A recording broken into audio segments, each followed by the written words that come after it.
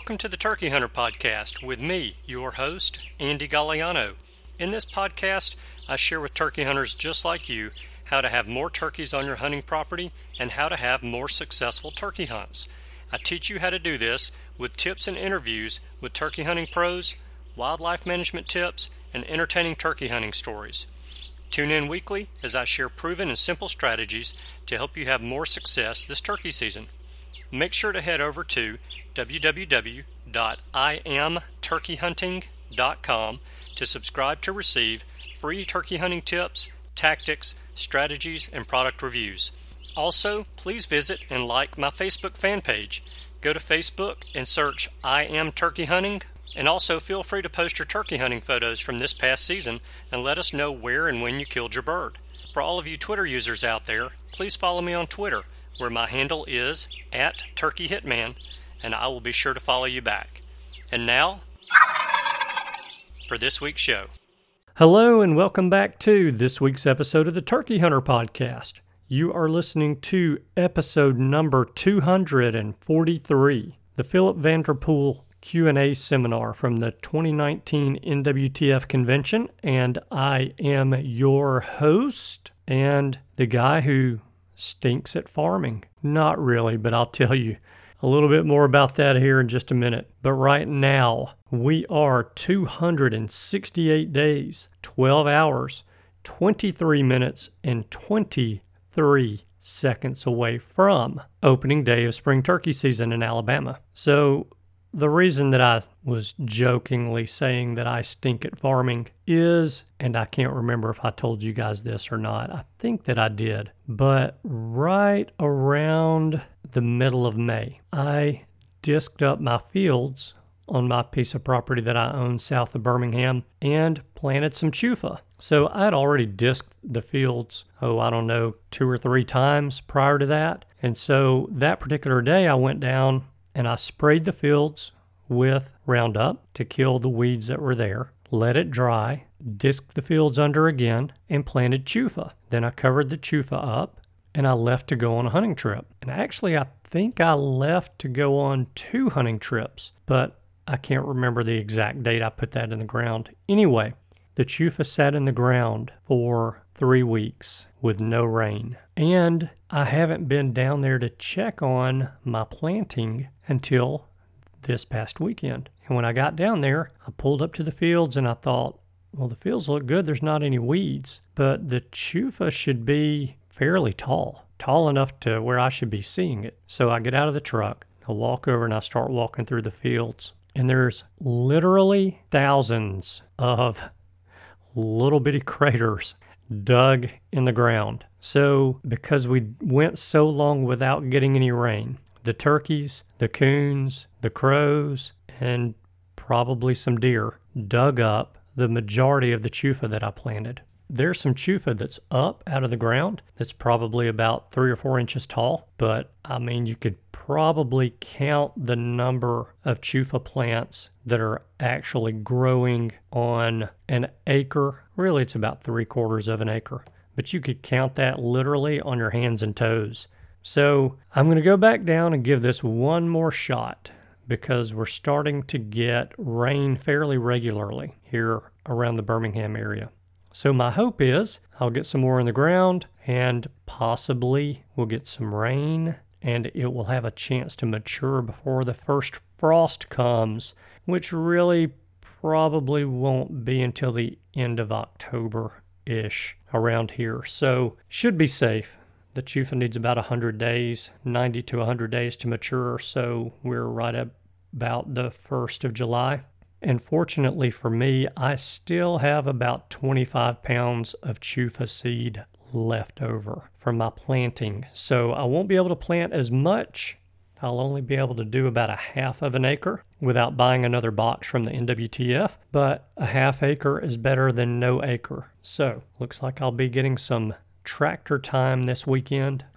Okay, I was going to play my second New York hunt for you guys, but the JOB has different plans for me this week. And I just don't have the 12 to 14 extra hours to spend this week that episode is going to require of me to put together. I also still have another episode of Turkey Soup for you guys to get you caught up on turkey news, but I didn't want to do 2 Turkey Soup episodes back to back. So today I'm bringing you guys some content from the NWTF Convention and Sports Show from this past February in Nashville. I'm going to play the Q&A seminar that Philip Vanderpool put on in Ray I's absence. I think Philip did a great job filling in for Ray on very short notice. The seminar is a little bit over an hour long, so I'm going to quit flapping my gums and get you into the seminar. Listen in closely, and I'll see you guys on the other side. I don't know, most of you guys know, coming in here and stuff there, I'm kind of filling in for Ray I because he had an emergency. And John asked me to come up here and do this. I normally do a video presentation here and really try to blow it out of the park, but since we just kind of got caught into this, I want to talk about what you guys want to talk about when it comes to turkey hunting. And I'll get up here, I'll probably carry this old mic around. I've got some calls and stuff. We can talk box calls, slate, mouth calls, whatever y'all want to talk about. But I'll probably start this out and tell you how I got into this whole thing. I don't even know if it's time to start or not. Do you? 12 minutes. 12, oh, well, we got a little time. But we can talk about whatever you guys want to talk about. How about deer hunting? Everybody have a good deer season? Because most turkey hunters deer hunt. I mean, did y'all have a good season? Did it really? Let too many of them walk and then ended up at the end of the year not having one. Buddy, been there and done that a lot of times. I know, you know. I wish I'd have gone back on them. I know, always waiting. I do got a story that never happened to me before. I got run up a tree with a bear this year, so. Buddy, I tell you what. Taught me to always go out in the woods with a pistol. What? Now, where were you at when that happened? About an hour east of here. Really? North of Cookville. An old sow with cubs, or was it an old sow with some cubs? It was a big old boar. Oh boy! About a 6 foot, 250 pound boar. Did you end up having to put him down, or? I didn't put him down. I pooped on him, but. Y'all hear that? He pooped on him. I'll tell you what, I know exactly what you're talking about. Cause all I had was a crossbow and a couple of bolts. At the time, I didn't have a gun with me. That's funny you said that. I got caught out there. It's been a couple of years ago, but out scouting in the summer, you know, putting some trail cameras and stuff, and I walked up on an old sow, had 2 cubs. And dude, I'm telling you, I learned a lesson real quick. She huffed them up the tree. They went right up the tree, and then she stood there and made some of the most ungodly sounds I've ever heard. And she was not backing down. This one just wanted my Slim Jim. I know that's what he come in for. Oh, he got through eating one. I know he smelled it. He came right to my tree. Yeah, we got quite a few bears up there where I'm from, there in Arkansas. And I'm up around Harrison, but I'm born and raised at Jasper, there on the Buffalo River there. Graduated high school in Camden. Camden? I had an uncle, Uncle Emmett Vanderpool, lived down there in Camden. Sure did. You bet. You betcha. Oh, I can't wait for turkey season. I think it's going to be a good year if we can. If we don't get washed out with all this rain and moisture. It's crazy. I wish we'd get more kids in here. That breaks my heart not seeing these kids. It's just, we're losing our numbers like crazy, guys. I mean, it's really bad. And now with this CWD outbreak and stuff, it's causing a lot of hunters to quit hunting. It's sad. I hate to see it. I sure do. There goes our political voice in the future too. Exactly. But you know, it's funny we talk about our kids and stuff, but now that I became a grandpa, and I don't have any grandsons, I've got 3 grandbaby girls, and my oldest is only 4 now, but I want to say that I got her started out there at 2 years old in the summertime, and I'd put some of that game hide. They got a product called a Limitic, and I'm not trying to sell you a Limitic, not by no means, but it does to keep them sticks and chiggers off them kids. And I got her out there doing that and checking trail cameras. And she honestly has taught me, I think, to help other people to get their kids involved. And when I say that, we'd be out there checking those trail cameras. She'd say, "Papa, what's this? Papa, what's that?" And it got to me to thinking, man, these kids, they're intrigued about a Granddaddy Longleg or a roly-poly. Y'all remember the roly-polies and stuff like that? That's how she got me doing this. And so now we're talking deer tracks, and I'll show her a white oak tree, talk about the white oak acorn and stuff like that.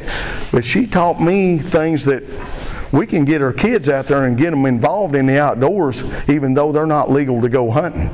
You don't have to wait till they're 10 or 12 years old, and that's our problem, because by the time they're 10 or 12 years old, we've lost that. They're on the computers and everything else. We've lost that. They're doing the social media thing, and it's sad to see that going. I mean, and we don't get these guys involved, we're going to be in trouble.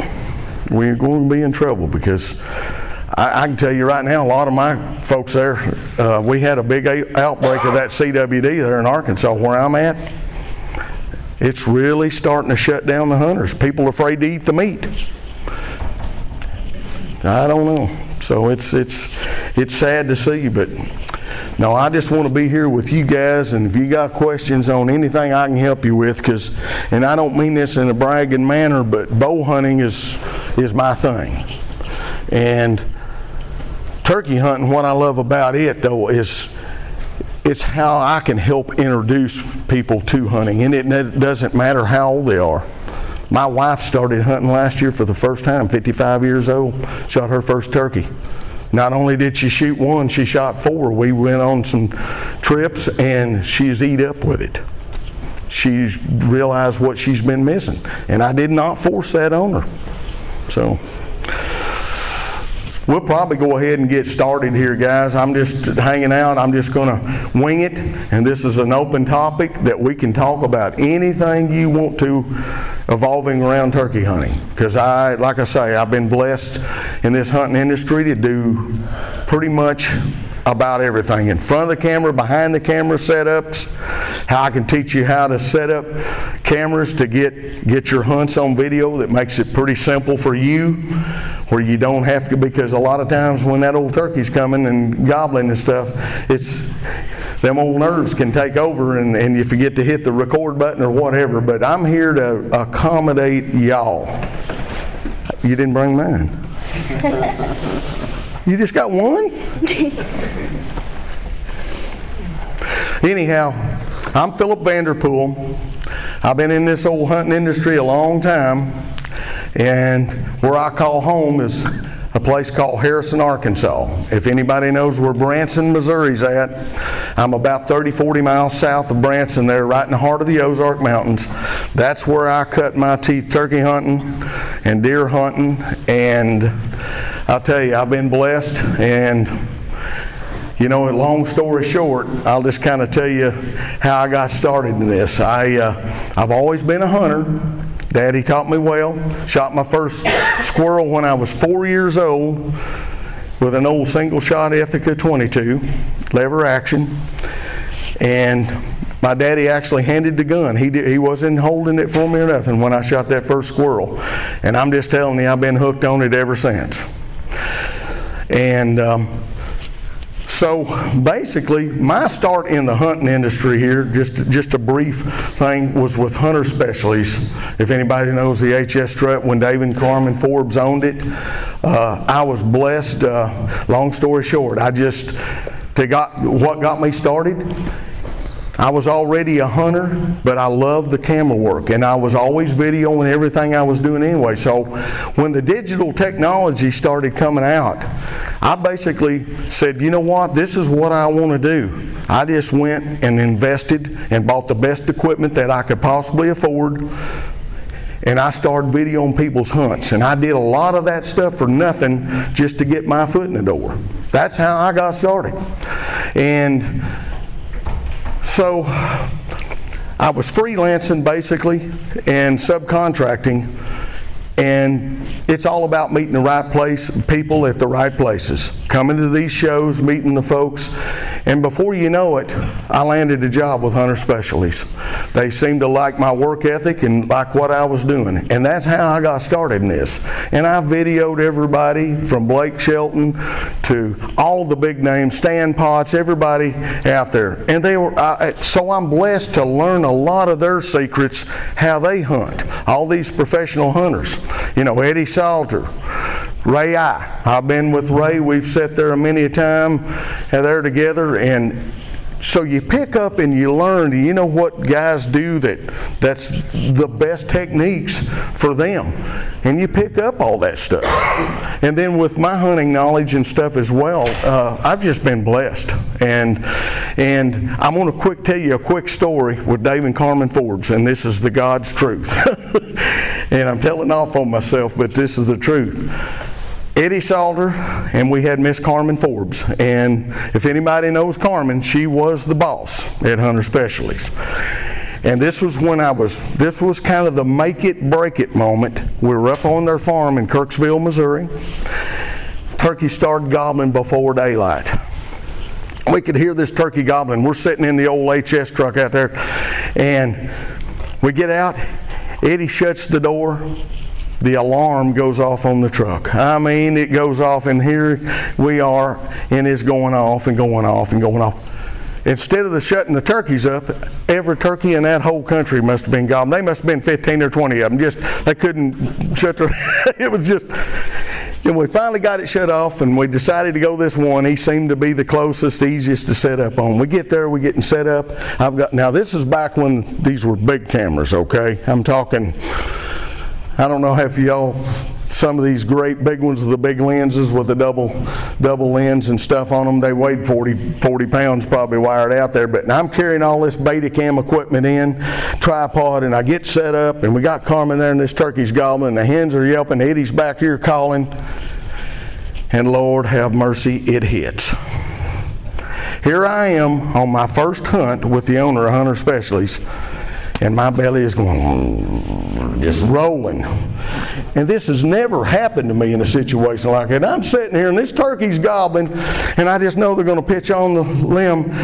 Well, the way we set up, we got a ditch behind us like this.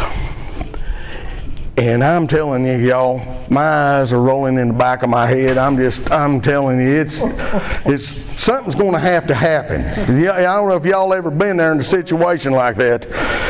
And I'm like, holy smokes, here I am. I'm looking at Carmen, and I'm just going, I'm biting my knuckles. And I'm telling you, I'm pinching it. And I look back there, and I see Eddie, and he's not paying no attention. She's not paying no attention. And I said, oh boy. And I usually keep a camo cover around that tripod like this and around that camera lens, so I kind of had it hid. I thought, I think I'm going to have to do something. So I just slid off down in that ditch. And you talk about the backdoor trots and the chimney side squats, I had them. But let's just say I got it out of the way quick. I had them old wet wipes that we used to carry, those old Hunter wet wipes. I got the job taken care of, and I slipped back up there, and to this day I don't think they ever knew what happened there on that situation. And that was my very first hunt with Carmen Forbes. They will see Eddie here this afternoon. Do what? I said they will. I'll see Eddie here this afternoon. Yeah, Eddie's my buddy now. Eddie Salter is, if y'all don't know Eddie, you need to stop by and see him. He's doing his own call production and stuff now, and he's as good as they get. And I'm going to tell you something, I've learned a lot from old Eddie on setups and stuff there. But you got to watch Eddie when you're videoing him, because as soon as that turkey gives him an opportunity, they ain't no pre-roll. He going to shoot that turkey. I can tell you that. He's not a professional TV guy. I mean, he will shoot that turkey. Kill it. But that was my start in the hunting industry, and I've just now told that story. I've told it, I think, on a couple different occasions, but that's how it all happened. Now, had it went the other way, and thank God she shot that turkey. She got that turkey, we got it. But buddy, that was quite an experience, and I don't think that's ever happened to me since. But I knew that, anyway, so I don't know, some of y'all may have some crazy experiences like that. I'll tell you, that's one thing about hunting. You know, expect the unexpected sometimes. He's talking about your bear story. I tell you, they can get on you too. But no, I'm here to talk about whatever you want to, because if you've got any questions about videography on turkeys or bow hunting turkeys, I shot my 89th longbeard this year with my bow in Kansas. I've been blessed to shoot 89 gobblers now with a bow. And so I can tell you how to run and gun them. I can tell you how to set up anyway, you know, things that work for you, what to do with your bow in certain occasions there. If you know, you can always go to the old flower shop and rig you up something, you know, with those fake flowers and leaves, put around your bow limbs and stuff like that. There's a lot of ways of doing it. Most of the time I hunt turkeys out of a blind, because you only have 2 or 3. We're always traveling. We only have about 3 days to hunt them. So I usually hunt them out of a blind, and for several reasons, because I love to get all the camera angles of the turkeys coming in, to getting the spitting and the drumming and stuff like that. But you know, anything like that. And we've got some, I've used those solid broadheads now, and if you really like to get them close and shoot their heads off at about 5 yards, makes it, you know, and it's ethical. You just take their heads off and it's over with. Either hit or miss. Yeah, hit or miss, and believe you me, I've seen some misses. Yes, sir. Talk about fall. Fall, yep. And techniques with archery on the turkey. Now, to me, in the fall, the turkeys don't seem like in the spring. It's amazing to me sometimes how much movement I can get away even from a tree stand. But you know, if you're hunting them in the fall, depending on if you're wanting to, are you wanting to run and gun, you think, or are you wanting to set up like a blind? I mean, obviously, turkeys, normally where you get them figured out what they're coming to, if they're coming to, in the Midwest, if they're coming to a grain field or something like that. The main thing in the fall with turkeys is you got to have patience.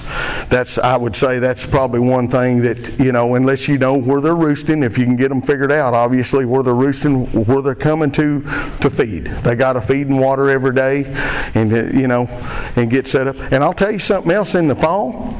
Do not be afraid to use decoys. I'm telling you, I've had some of the best fights of gobblers coming and attacking the decoys in the fall as I have in the spring. And you can use hand decoys. I mean, they'll come to them. They really will. It works good. It's just, now when you're setting up your blind, the one thing about turkeys is movement. Even in a blind. Just be careful with your movement and watch how you set up with it with the sun. Don't let that sun become a factor. If you're trying to hunt them in the afternoon when they're coming back, maybe going to roost, or if you're in the morning, you know, catching that sun out of the east, coming around out of the east, try to set it up where that sun won't be a problem for you in the blind. That's probably one of the main things you got to watch on that. What's that? What kind of calls do you do in the fall? In the fall, I mean, obviously, I'm not afraid. I'm a turkey call for me. That it's all about calling turkeys up, so I'm not bashful. I don't know if you can run a good mouth call and you can key, but you know, even old gobbler yelps. A lot of times in the fall, them gobblers run in bachelor groups, and if you're just in that area where you know turkeys are going to frequent, and you've got some visibility, and you've seen them either on your trail cameras or seen them, you know, with binoculars, you can make, you know what I'm saying, you can make some calls and stuff. Don't be bashful. And I would highly recommend using a decoy. If that way they come in, they got the attention off you, and it's on the decoy. It makes it so much easier to draw when you're trying to do it with a bow, for sure. And I don't know if you're right-handed or left-handed. I've kind of got a theory of drawing my bow. I like to be on the left-hand side of the blind a little bit more. I get to my camera here because I'm always videoing. But this way, when I'm pulling back, you follow what I'm saying, you're not hitting the blind on this side. You're more in the center of the blind with your drawing arm, if that makes sense. That's just something that I like to try to do, is set up on that side. Sometimes you may not have that luxury of doing it, depending how you set up. Make sure that blind is, guys, make sure it's open. I mean, I never use the screen. I understand if you do, you know, if you're wanting to try to keep yourself hid, it don't bother me. I've learned enough over the years. Because I'm always videoing, for one thing, out of the blind. But you can do that. You can leave the screen up. You might want to take a test shot or two just to make sure you're hitting good through there with your broadhead. A lot of guys say expandable broadheads will catch and do this. I don't know. I've never shot one through a mesh. So I can't answer that part because I always keep my windows open. But I'm also tucked back as far as I can get. You know, where you can get drawn, where the arrow's not, hopefully not sticking out the blind too much. But that's where the decoy does come in. And they work in the fall just like they do in the spring. Don't think they don't. Use the same type of decoy setup in the fall, or is it you can, but for me, now normally because I'm wanting to shoot a gobbler, and this is another good question, I'm going to have a gobbler decoy out there because those gobblers are running in them packs, and if they see a new boy on the block, man, I'm telling you, it can be on. And especially you can do, you know, aggressive calling, fighting purrs, you know, them old gobbler yelps and get them fired up. Man, I'm telling you, it can be on. It really can. And it's a lot of fun. And in some states, now Kansas, and I do a lot of hunting in Kansas, they've limited it down to 1 per fall. And that was one of the things I loved about Kansas. It used to be 4, but their population's not what it once was. It's not, so it's 1 in the fall now, and I've heard they're thinking about totally cutting the fall season out. coyote? Coyotes is bad. Y'all coyotes and coons, I'm just telling you, encouraging you. I've got trail cameras where I've got 25 coons in one picture. We don't realize how bad it is. Nobody hunts them, nobody traps them, but I'm going to have to make it a mission on some of the places I hunt because they are hard on those hens when they're nesting. It's bad. And Kansas, for instance, is a feed state. They can even feed in the spring, not on public land, but on private land. And what happens is those hens will nest close to where they come in to feed. Well, those darn coons are too, and that's what happens. You're getting them in close to those nesting areas, and they're going to bust them up. It's sad. I mean, I can't tell you I'll start in March and run through May 31st. Guys, it's unreal how many hen nests I find broken up and busted eggs and stuff. It's just mind-boggling. But you're right, but that's a good question. Anybody else got any questions on anything we're talking about? Yes, sir. When you got your blind set up using the decoy, Yep. I've heard that if you had your decoy facing out away to the field that they'd sit out there and strut, does that matter? Guys, you know, it's one of those things. I usually set them up. If it's a pretty aggressive turkey, it's kind of like deer hunting. If he's aggressive and he's got that attitude, he comes in kind of to the head. But if you got one out there that's timid, he may circle it a little bit and, you know, size it up and may not even come in there and jump on it. The main thing for me is it just takes the attention to where you can draw your bow if you're bow hunting, but even gun hunting. It just takes the attention off. And I like the fact that I'm calling him in and he's seeing that decoy, you know.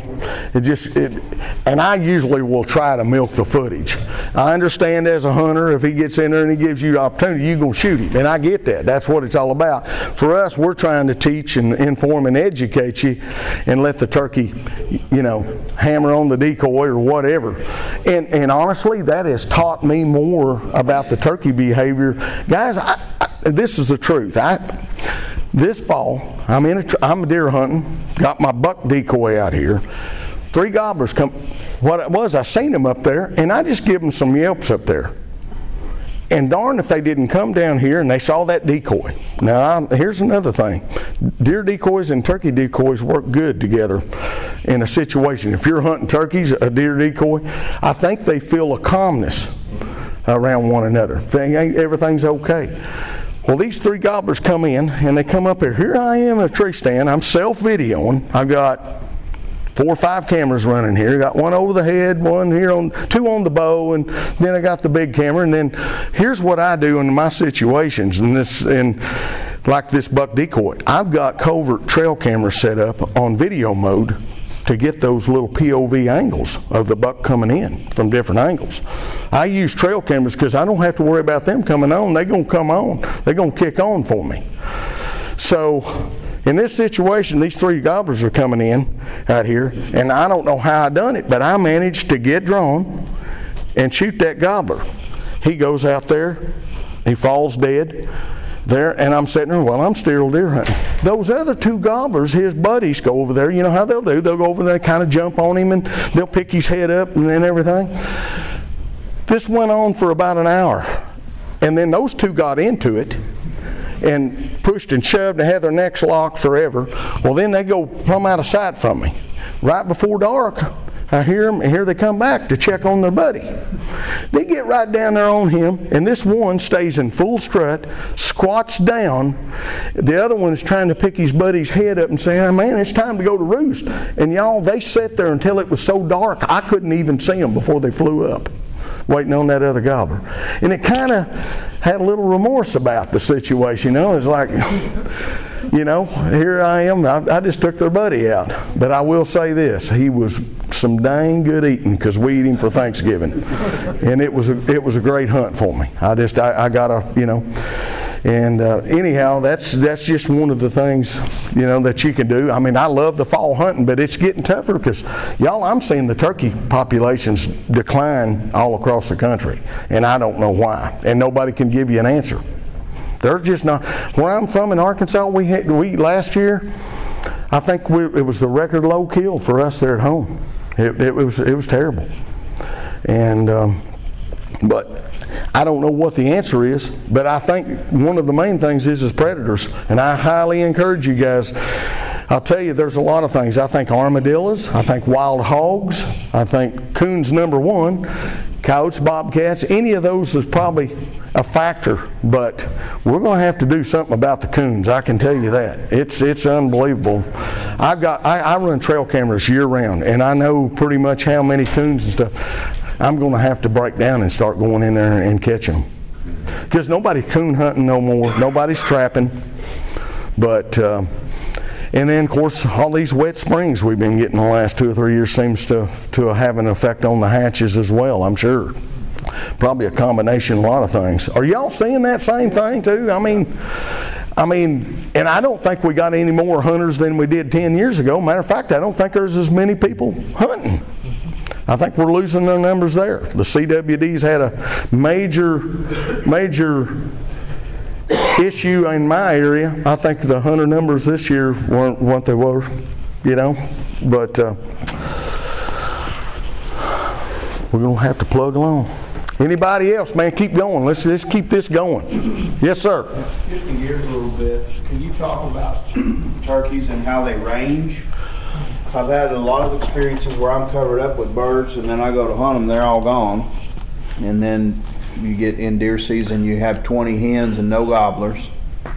I can, and there again, it depends on, you know, whether you can hunt the properties where they go. But, you know, the 3 things that turkeys have to have, and that's food, cover, and water. But one thing I've noticed hens like, it seems like in the spring, they find those places that they like to nest, and they'll go back to that. You'll have them there in the fall. And I'll tell you, turkeys travel a lot farther than we think. I was just talking to a guy from New York where they had one banded, and I never knew this. They had a gobbler that was banded, and this is in New York in the mountains, traveled 36 miles. He was 13 years old when he was killed. 1.25 inch spurs, so that tells you that that's another thing, just like whitetail. It's a genetics thing on the spur issue. I don't think you can always tell just exactly the age of the turkey. I think there's places where they look at Florida, look at their Osceolas, look at how good they grow their spurs. And then, you know, you take places like where I'm from in the mountains, those turkeys don't have very good spurs for the most part. I'm Oklahoma, I'm close. Oklahoma, yep. Tulsa. Yours is eastern there, kind of where you're at, don't it? Or are they kind of a hybrid? Well, they're a hybrid, but we can find either one. Right. Depending on where you shipped in the state. Now, one thing I found about turkeys, you know, hunting Osceolas, hunting Merriams, Rios, I don't think you can call too much to a Merriam or a Rio. Honestly don't. I think the more you call, the better chance you got. They're aggressive. To the calling behavior. But boy, you get on some of these easterns, buddy, you better be careful what you're doing and how much you do it, especially later in the season. If they've been, because I cut my teeth on public land there at home. We've got all kinds of public land, and that's how I cut my teeth. And I'm telling you, them old turkeys, it's funny. You know, you may hunt an old gobbler 4 or 5 days and you can't do nothing with him. You go in there 4 or 5 days later, hit a call and he just comes running in. I don't know what makes them like it, but you're catching him right. Yeah. You know, as Eddie Salter says, now you get to throw him over your back and give him a piggyback ride to your truck. You know, that's what we're all hoping for. But no, that's a good question. I think what you have to watch there is your mass crops. What kind of acorn crop? Of course, in Oklahoma, you may not have them, but where you're at, you probably do. Don't you have those scrub oaks? And they last a pretty good. You know, them turkeys will feed all up into February, March, and even the acorns that's ruined, they'll have worms in them and stuff. A lot of times they're getting them. When I'm starting, if I go into a new area, usually I like to start on a north slope because it starts greening up a little bit. If it's got a little bit of a north slope and got water on it, if I, just went into a place, look at your maps and stuff there. But depending on the terrain, roosting areas, I know we're like Oklahoma, especially western Oklahoma, buddy, you're limited to where they roost. And it's just little things like that. But I mean, to me, my scouting, where I'm from in the mountains, I always start 2 or 3 weeks early, and I get up on those I get on old dirt roads on that public land. I'll just go down through there every little bit where a holler is, and I'll stop and hoot. I may even hit a call, but I'm not going to stand there and try to call him up. I try to get a gobble and make a note. And I usually do that later, because if you start too early, by the time season rolls around, he may be 3 or 4 ridges over. He may have changed his territory completely, because he's probably going to be where the hens are. And where they're going to nest and stuff. So it's the little things. To me, that's what probably my scouting is as much as getting out there, grabbing you a good owl call or something, or a crow call, and trying to get one to shock gobble and mark it down. And there's so many ways of looking at it now. You got Onyx maps and stuff now. You can pull it up and find out if it's on private land, who it is, give you a chance to go knock on a door, and stuff like that. It'll tell you the person's name. You go there, and who knows, you may get permission that way. And always mark down. If you see a flock of turkeys somewhere, put a mental note, mark it down or something, and for later reference, where do you either go get permission or where maybe you can go hunt them, and stuff like that. I know in the fall, the turkeys they start busting up, right there in that spring ritual when you get into it. And you may have had 5 or 10 gobblers in one bunch in here, but boy, when now comes spring, they're going to be dispersed out. And you may have 1, 2, or 3 running with the main shredder that's with all the hens.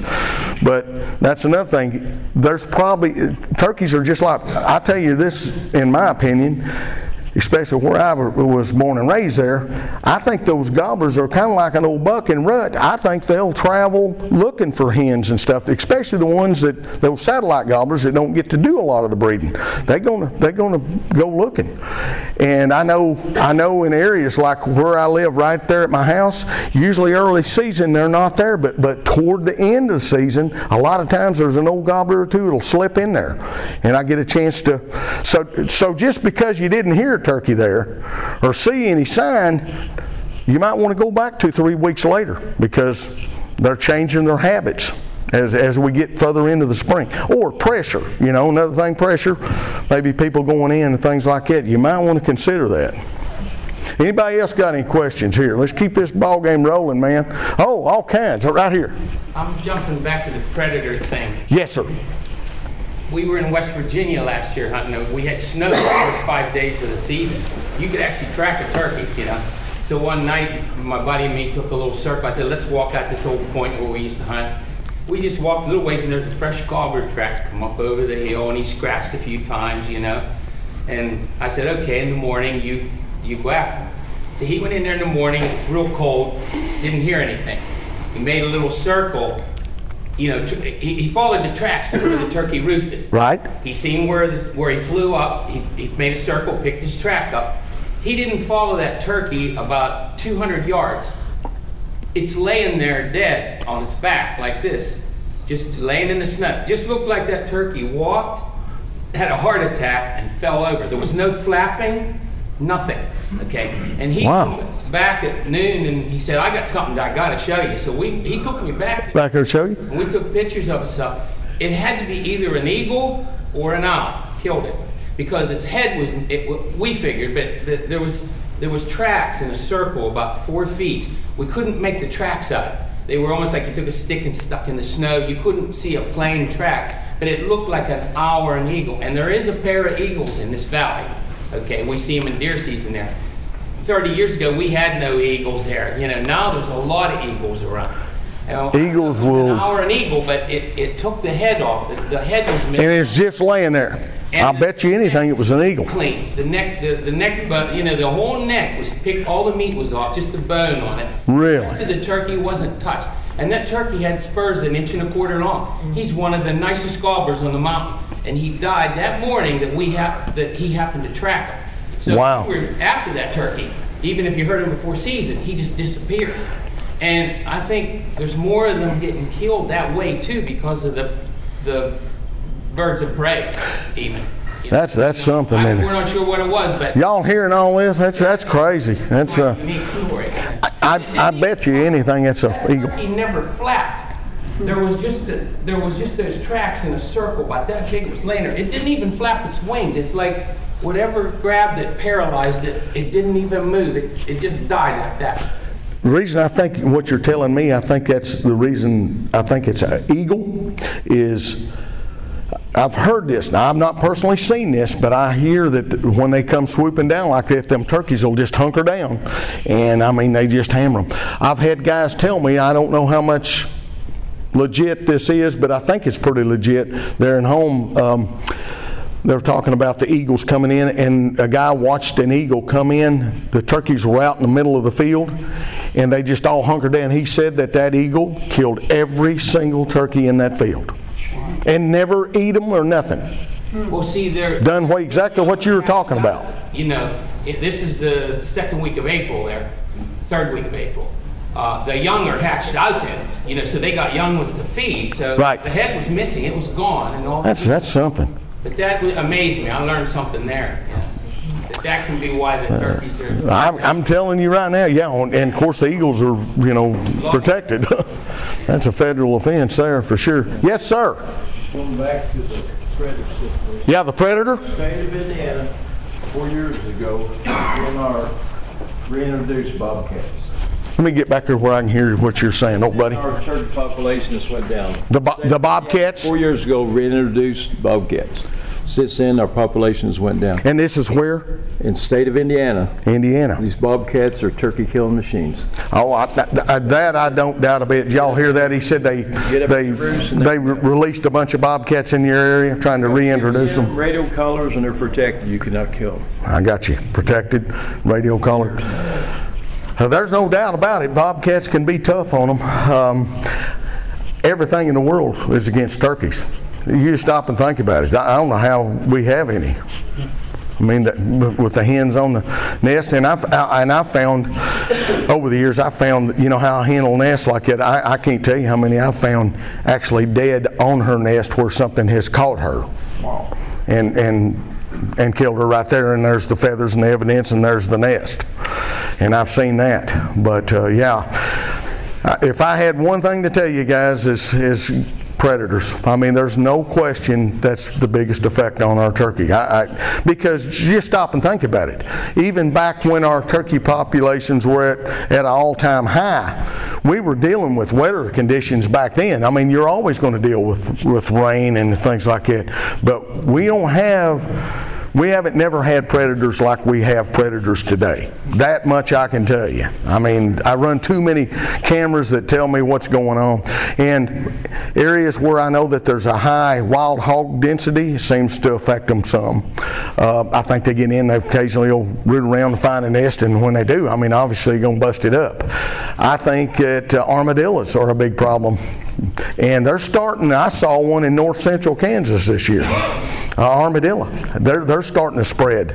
And I don't know how much effect they would have on turkeys. Probably nothing like coons or possums or skunks. Skunks are another big one, you know, probably a situation. But coons are by far, I think, our number one predator. Coyotes too. That's the two things I'd say that we need to work on. All of us. And I'm going to have to learn how to really get back into trapping. I used to trap as a kid, and I've just kind of got away from it, man. Everybody has. That's the issues. And I don't know that you can, you know, predator hunting I think is great, but if you don't, the one thing I've learned about predator hunting over the years, you'll get in there and you'll kill those coyotes and stuff, but you're not going to kill all of them. You're not going to put a dent in them. You're going to have to trap them if you really want to take care of the issue, and even then they're hard to trap. But guys, a lot of guys got it figured out and stuff there, and I don't consider myself a professional trapper by no means. But yes, sir. My neighbor and I, the last 10 years or so, we've been trapping year-round because we're on our own property, and they damage. Year-round on your own property? We're getting, up until 3 years ago, we were getting about 100 a year between the two of us, 100 raccoons. And isn't that crazy, 100 raccoons? It started tapering down to now about 50 to 75 a year. But so you're getting it down some? Some, and coyotes, we use the snares. Yep, that's what I was going to say, the snares for the coyotes. Trap these snares, and I've got, usually I have about 7 or 8 coyotes a year plus another 4 or 5 fox. So. That helps, but man, I got 9.5 acres, so it's not. 9.5 acres, and you caught 100 coons on 9.5 acres? My neighbor and I, yeah. Wow, that's good. You're taking care of the problem. Y'all hear that? In a year's time, they've caught over 100 coons, and he's got 9.5 acres. That's what they were telling. Yes, sir. Switching gears, you know, morning turkeys are gobbling. Yes, sir. Just started year hunting. They shut up. Why don't you go on from that point, where all of a sudden they went silent for a while, okay, in probably late April, that mid to late April, and now we've hit that quiet. They're with their hens. So what are your hunting techniques now for the next hour and a half? Okay. What kind of are you hunting? Midwestern agriculture. Okay. Borders a river bluff, so we've got about 150 foot drop off into the bottoms, and then the top part's agriculture. Are you able to hunt all day? No, that's. Sometimes, that hurts, okay. But most of the time, we'll either hunt first thing in the morning, go to work. Oh, okay, and I understand we have to quit then. But I'm saying when you do have that extra hour or two to let's say 10 o'clock, 10:30, what are you going to do from that 7 a.m. to 8:30 where now it's kind of quiet? And do you can do one of two things. I mean, if you don't have patience, then I'm going to get up and leave back out, and I'm either going to go try to find me a turkey that will gobble, or I'm going to go where I think that they're going. The key to killing turkeys, guys, I mean, if you get nothing else out of this, if you get in between where a turkey is and where he wants to go, that's 90% of it. Okay. So what you're telling me, are you thinking they're going to end up in those agricultural fields? We're on private land. Yep. The way we look at it is that we just wait for another day till the turkey wants to die. Sure, because you don't want to pressure them. Because we're not going to pressure this place. So, but you know, the other thing is when they do go silent for a period of time, I presume they're following the hens. And at what time do you kind of professional guys start to see that leaving off to going nesting? Yeah, usually, anytime after 10 o'clock, in my opinion, is when them hens going to start slipping So off. 10 to noon is Yep. another time to maybe go back out and try? I'm telling you, I've been doing this a long time. I kill more turkeys in the afternoon than I do in the mornings, especially if I'm after that particular gobbler. Afternoon, late afternoon, or you're talking about The after key, lunch? where you're at, usually after lunch. Midwest, Indiana, Southern midday hunting is as good as it gets, and you're going to catch them where they're loafing and stuff like that. In some states you can't do it, and that's why I was asking you your time. Like Missouri hunting there and stuff, it's 1 o'clock. But for me, if I'm going in to hunt turkeys, and I'm going to go in there like you're going in, get in as tight as you possibly can. You got to get into that bubble, and as tight as you can. You don't have to do a lot of calling, just to let them know you're there. But that's the whole key, is getting in, because when they pitch down, they either want to come right to a hen right then. Now, obviously, if you're close at hand and stuff, and that's where you may shoot when they're still bunched up. That may be where you shoot a satellite gobbler, one of them that'll come into you. But the whole key is getting into that bubble. Get as tight as you possibly can without where you think you're going to spook them. If you've got a little foliage, that's going to help you. Early season's tough a lot on that because you don't have any foliage. Right. And you have to play that. Play the terrain. Get in a ditch or something to get around where you can just, pop up on a little flat or whatever there to get in those areas. But that's the whole key, guys. I'm telling you, get as tight as you possibly can. That's going to make a difference. After you've gotten in tight, or you've done that and we're not successful, or you can't go first thing in the morning, something happens, but you still want to go for a while. How do are you blind? Are you kind of driving, looking a little bit, kind of spotting and trying to find some turkeys that you can work, or do you just kind of go into an area and start calling? You can. Just remember, if you're calling to a turkey, make sure you got a tree or some cover before you start hitting that call, because one may just be right there and where you can get set down. Play that smart, but I'm a kind of guy, I want to make something happen. But I also understand patience is a virtue a lot of times on property that you're going to be hunting every day, and you're limited to that particular property. Yeah, we usually just will back out and wait for that. There you go. And the only other thing I could say is, think about where you think the turkeys might be going and maybe try to get around ahead of them. If you got a little time, just get down there and set up.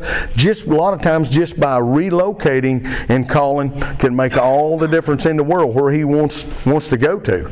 You have mountains and bluff. I mean, this unique situation for us is basically flat land on top with a large bluff that goes down the bottom. As long as we've hunted it, it seems like some days they come back out on the top, and the next day you set up, so you scout and you go there, and they're up there. Yeah. They fly to the bottom, and it's like, it's somewhat you do, you don't. And I know it's hunting. Yeah. I just don't know what preferences do you normally see with turkeys. So they're going to try to pitch up and then land on the higher, easier to fly down, and then walk down, or are they going to just coast down to the bottom of it? Well, obviously they're going to the field, going down off the bluff to feed in the grain field, right? Yeah, well, the problem is there's grain fields on both sides. Oh, on both sides of the bluff? Yeah, river bottom. Boy. So it's river bottom grain Okay, fields. I got you. And when you're intense agriculture.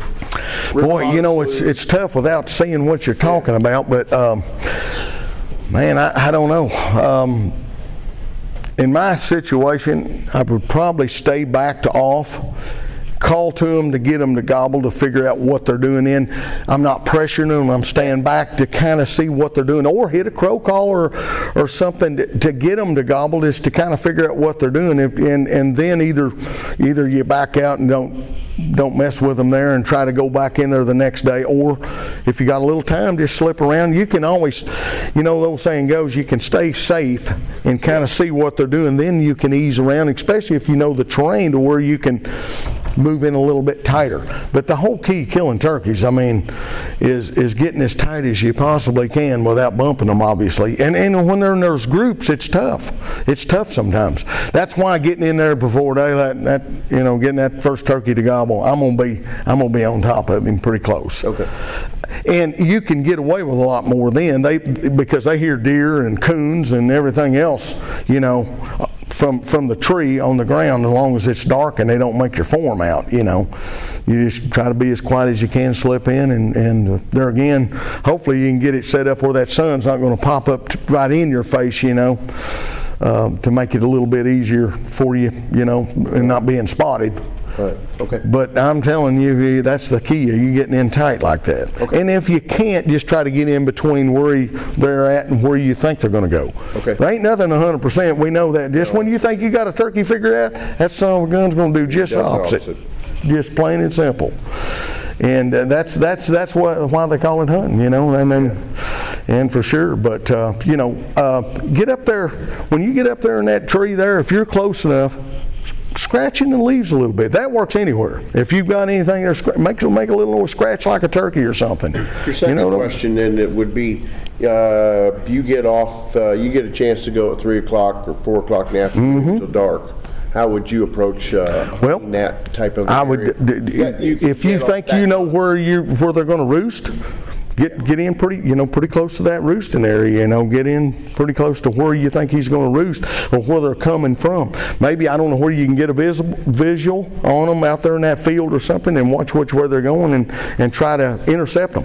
They're again going back to that getting in between, you know. Where they're going back in the area where you think they're roosting. And a lot of times they don't roost in the same tree, not unless you're in western Oklahoma or something, you know, or out west somewhere. A lot of times they don't roost in the same tree. At least they don't in my area. No. But yeah, good question though. Heck yeah, man. Anybody else here? What else we got? I mean, bow hunting cameras. Anybody like to video their hunts? Anymore, man, you got your cell phones. You can. They've got gadgets now. You can just set your cell phones up and have it pointed towards you and just hit record. You know, that's the fun part, especially when you got a kid. If nothing else, get his reaction. You know, it's always something that'll stay with you. But I don't do anything without video on it. It doesn't matter what I do or where I'm at. I've always got a camera. But that helps me document a lot of things and stuff too. But and then go back and reminisce over what just happened. You betcha. Any questions about calling or yes sir? I find myself hunting out in the tent more than what I ever did because I've got my son with me. Exactly. Everybody has, I think. I'm not real. Anytime I had a blind, I usually made a blind, brush it in. Do you think it's better to set a blind up more in the open where the turkeys can see it? Or do you think that you need to brush it in like I would if I was a deer? Are you using a decoy? We do a lot, yes. Decoy, anytime you got a visual for the turkey, I think you're better off, you know, tuck them in. One thing I've learned about turkey hunting, I can set a blind up for the most part 99% of the time right out in the middle of a wide open field. Turkeys they can see great and they see movement, but they don't have any depth of perception, if that makes any sense. Yeah. I think you can get away with a lot. The main thing is I try to play that sun where it won't become an issue for the most part, because then you get that sun in on you, they're going to catch any little movement. Right. I've had turkeys walk right up to me. As long as you don't move and there's just not something sticking out bright or anything like that, it's amazing what you can get away with. That's one thing I've learned. But buddy, you blink your eyes, they can catch that. Just the blink of an eye. Just that movement, buddy, and I mean, they're right on it. That's one thing I'll have to say. And they're usually not curious, especially the older turkeys, you know, that's the thing. But yeah, but ground blind hunting has really gotten more popular, and it is a good way to introduce someone new to the sport too. And then, you know, if you're hunting a small piece of property, I love running and gunning. I'm gonna be honest with you, I love it. But boy, you've got to have a lot of country that you can hunt and cover. That's the whole thing. And if you've got, I'm telling you, when I was up there at Kirksville, you've got Eddie Salter and Alex Rutledge and me and Matt Moret and us guys up there on 1,900 acres, and Colonel Jack Oliver. We all taking everybody hunting out there, and we're running and gunning. It don't take long, buddy. Them turkeys shut down. I mean, totally shut down. So you have to think about that. I love it. Don't get me wrong, but you've got to kind of play it smart too, you know, when you're doing that, because if you're just running and gunning and calling, and that's what we did. We sold turkey calls at HS Strut, you know, so. But anyhow, that's something to think about. But yeah, I love the blind situation for kids. I do a lot of stuff with special needs kids and our wounded vets and stuff like that. And it just works out so good for me to be able to do that. And I'll tell you a secret I do. And a lot of you guys say, well, I don't like blind hunting and I don't have the patience for it. This is something I do all the time. I set that blind up and I'll do a little calling. If I'm not hearing nothing and it's starting to get late in the morning, I get out of that blind and I make me a 360. And I just take my box call or whatever you want to call with, your box or your slate glass, and I start cutting and yelping and try to get something fired up and drag them in. I can't tell you how many times I've killed turkeys like that. So you kind of can get the best of both worlds. You can drag them right into your setup. And that's why I say the visibility with the decoy, you know, that's just going to help you get him on in, hopefully where he won't hang up out there at 50, 75 yards and won't give you that shot.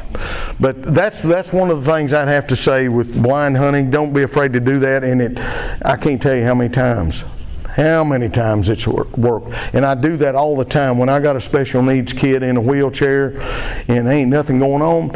And it's hard to sit there and keep them occupied, especially when, you know, you're trying to sit there for a long period of time. So that's something I try to do. I'm all about calling. Anything I do, I'm aggressive and I'm calling.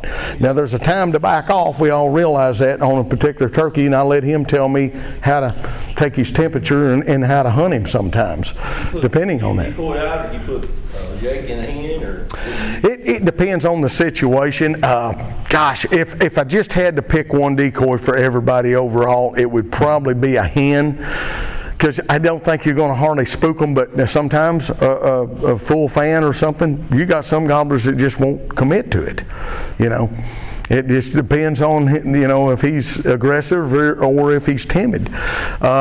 Easterns probably are the most aggressive on the decoys once they decide to commit, because when they do, they come in and thump on it. But now out west, I think if I was going to tell somebody to go hunt out west somewhere, if they're hunting a Merriam's or a Rio, probably would go with a hen. But now a lot of times, Rios especially, with a Jake decoy, and I would probably recommend I use DSD decoys, and I would probably recommend using a Jake decoy overall as opposed to a full strutter. A full strutter's great. Now when you get that gobbler that's got that attitude, son, ain't nothing like it. He'll come in but I think overall you're going to get more gobblers, maybe that timid gobbler, to come into that Jake like that. So that's a good question. But decoys have also made, I mean, guys, man, when I started turkey hunting back in the years, I mean, it's come so far, so evolved with the turkey calling. You know how I learned how to turkey call? Anybody ever heard of Ben Rogers Lee? Well, him and I ended up being pretty good buddies, but how I learned the turkey call is when he first come out of that cassette tape. That's how I learned it. I'd play that son of a gun back and forth to work, and every chance I got, I didn't, because nobody turkey hunted where we were at. We really didn't have any turkeys. And that's how I started learning how to do it. And I'm telling you, all these years, I wish that you guys are kind of blessed to be able to be in this situation, because you don't have to work at it as hard as like I did back in the day to trying to catch up to where we are now. Because it's come a long way with the calling, the calls they've got, the blinds, the decoys. Holy smokes! It's yes, sir. The old hunters wouldn't tell you a thing. You had to learn it on your own. That's right. And you know what? I'll tell you another thing. If you did know a good turkey hunter, he wasn't going to tell you nothing, buddy. I knew a couple old guys there at home, buddy. I mean, they were secretive. They wouldn't tell you nothing. I had to get out there on my own and learn how to do it. But I'll tell you what, though, the trials and tribulations that you go through and all the mistakes you made, I shouldn't even tell this on myself, because I mean, this has been 40 years, no, it's been longer than that, 45 years ago.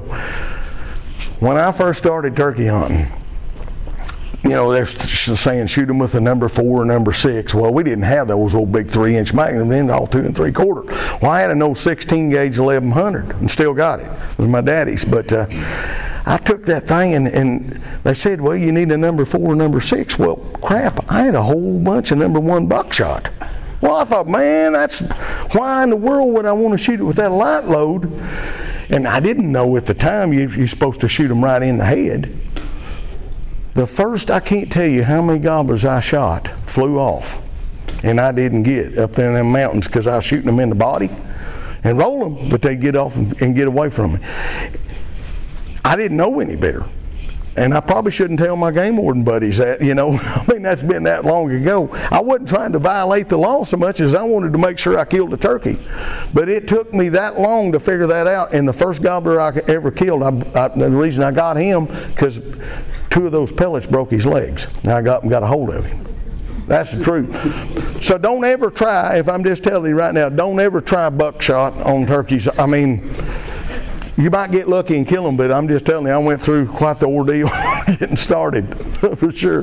But now once I did find out them 4s and 6s worked, I got it figured out pretty good to shoot them in the head. Yes, sir.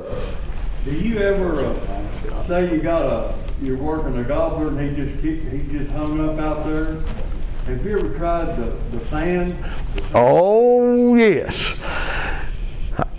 You know, the NWTF and HS, when I was with them, I will say this. Now, I'm not talking so much on myself as some of the guys I went with. I'm telling you, if you got a fan and you're showing it and you're moving it, you don't need a turkey call. You don't have to have a call. If nothing else, he'll come on curiosity. But guys, it's dangerous, and you got to be careful where you're doing it. I'm not going to tell you whether to do it or not do it. That's your choice. Well, it's real dangerous on public land. Yes, sir.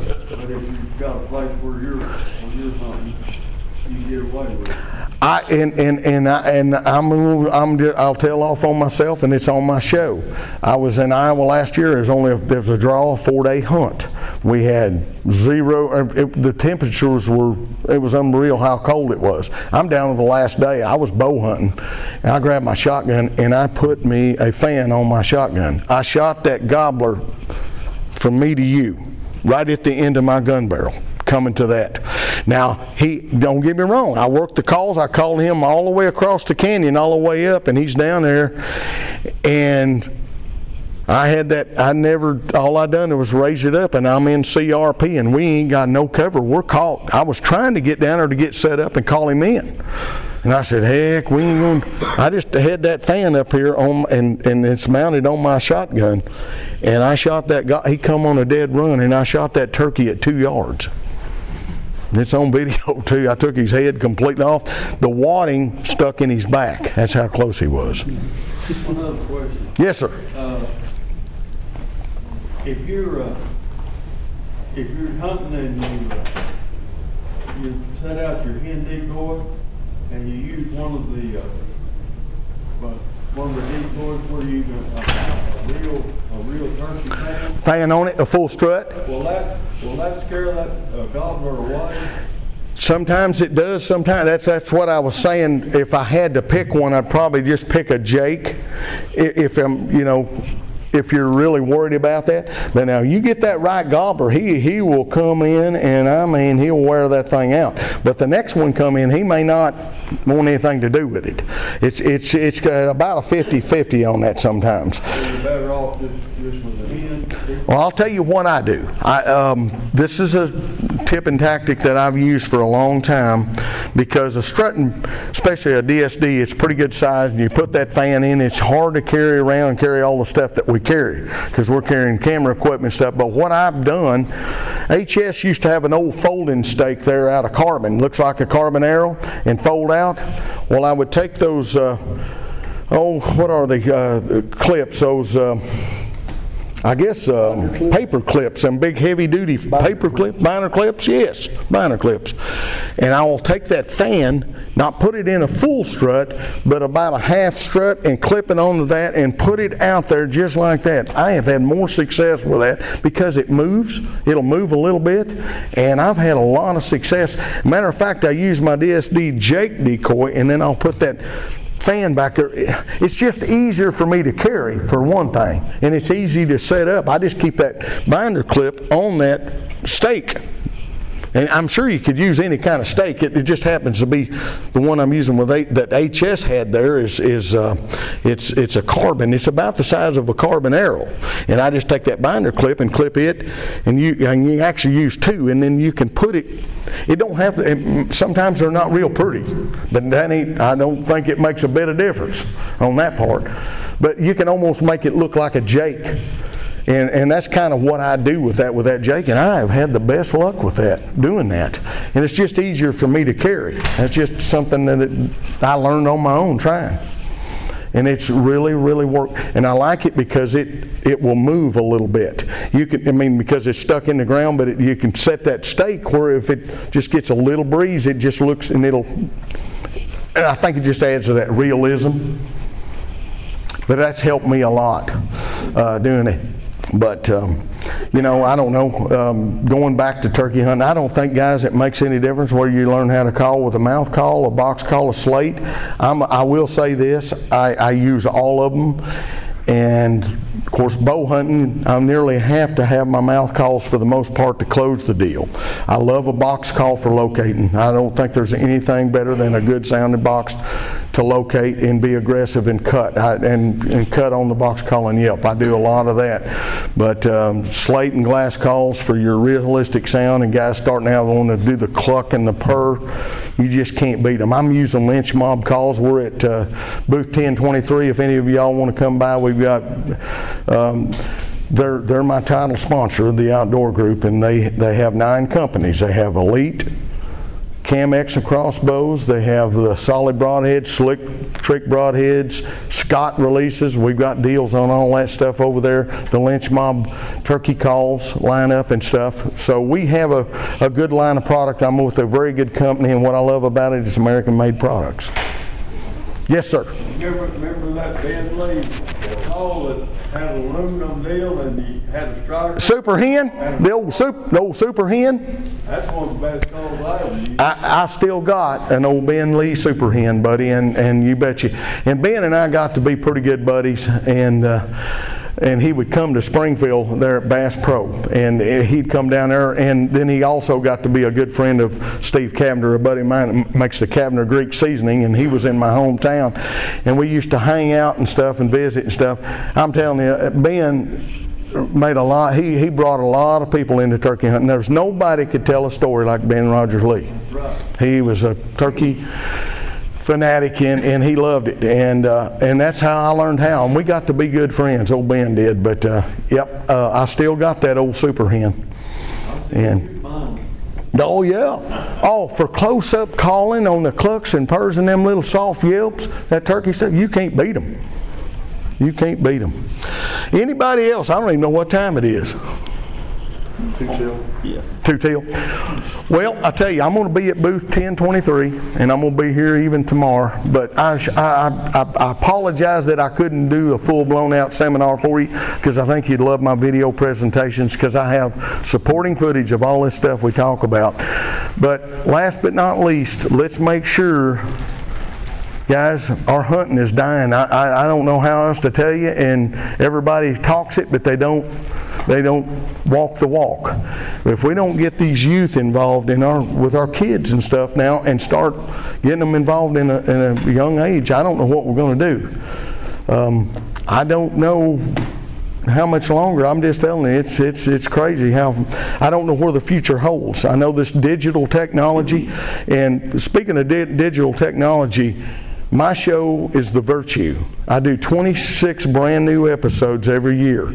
It's on Carbon TV. It's a free app. You can get it on your phone. You've got a smart TV. You can watch it just like Netflix. It's called The Virtue. And we're blessed to have the #1 show on there, and I've been on there for 5 years now. and we're going into our 6th year.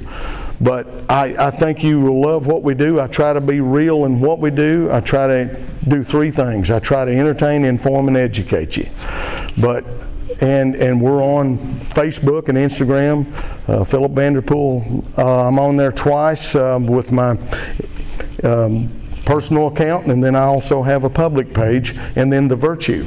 It's called The Virtue because the Virtue stands for everything we believe in and stand for. That's kind of the saying, but we'd love to have you follow us. And always remember, I'm on there, and if you ever got any questions or problems, you can private message me on Facebook anytime, anywhere if you run into a situation, and I can help you out. I will get back with you as soon as I get phone signal. And I'm doing 10 brand new episodes this year, turkey hunting. And we'll have all that out there. I try to take kids, and you'll get to see some youth hunts, but bow hunts. And I'm hoping that you'll pick up some tips and tactics just off the show itself. And I work with Realtree on their monster buck side. Y'all, real quick, I shot the best deer right there at my home this year that I've ever been able to take. I was after him for 3 years. We don't have big deer in the Ozarks like that, but 185-inch 10-point. And truly blessed. And I shot him with my bow and self-videoed it. Rhonda shot her best deer on our 40 acres. He's a big deer, isn't he? Look it up. Yeah, he's something. But truly blessed, and I've been able to keep my head in the industry here for several years. But first and foremost, I put God first, y'all. And I want to leave you with this prayer, if you wouldn't mind, just real quick. It's a virtue prayer, and it kind of goes like this. Dear Lord, guide my spirit straight and true, so that I may always give the glory to you. In Jesus' name, amen. Thank you. God bless. Come by booth 1023. We'd love to talk more deer and turkey. Anything that we can help you with, okay? Thank you. God bless. Appreciate you, buddy. Okay, I hope that you guys enjoyed that seminar. Philip was extremely kind to let Cameron mic him up and record the seminar for you guys. So did you happen to hear the comment about the 13-year-old turkey with 1 1/4 spurs from Philip? Now, I can say I've never heard of a turkey living that long, but I've also never asked one how old he is before I squeeze the trigger on him either. I'm going to speculate that someone may have gotten some bad information and shared that with Philip, but who am I to say? I'd love to hear from a researcher or biologist as to how old the oldest turkey that they have ever tracked is or was. I'm just curious because 13 years old seems like an awfully long time to me. And I think it's about double or almost double what the normal lifespan is for a turkey. Anyway, I think the entire point of that statement that Philip made was to talk about how far turkeys range, and I don't doubt how far that turkey traveled from where he was tagged or banded. That's pretty far for an Eastern to travel. Typically, the Rios and Merriams have a larger annual range than an Eastern does, but maybe that particular Eastern that Philip mentioned was headed south to Miami for retirement, like many New Yorkers do. Who knows? Okay, that's all that I've got for you guys this week. But before I cut you loose, I'm going to ask you to help me out with something. If you would, go to your podcast player application and click on the share button in your podcast player application, and you should have the option of sharing this episode to your timeline on Facebook and to your Twitter feed. And if you would do that for me, that'd be a huge help for the show and a huge help for me, and I'd be very appreciative. Right now, I've got to say thank you guys so much for tuning in this week. I know that you have choices. I appreciate you spending your time with us. I hope you have a wonderful week, and I look forward to seeing you again next week. Goodbye. Thanks for tuning in. You were just listening to the Turkey Hunter Podcast. If you enjoyed the show, please go on over to iTunes and leave a 5-star review. And make sure to head over to www.iamturkeyhunting.com to subscribe for free turkey hunting tips, tactics, strategies, and product reviews to help you have a more successful turkey season. And stay tuned for upcoming episodes on hunting afternoon birds, how to film your hunt, and the breeding cycle of hens, as well as some guest interviews. Thanks again for listening. We know your time is valuable, and we appreciate you sharing some of it with us. See you next week.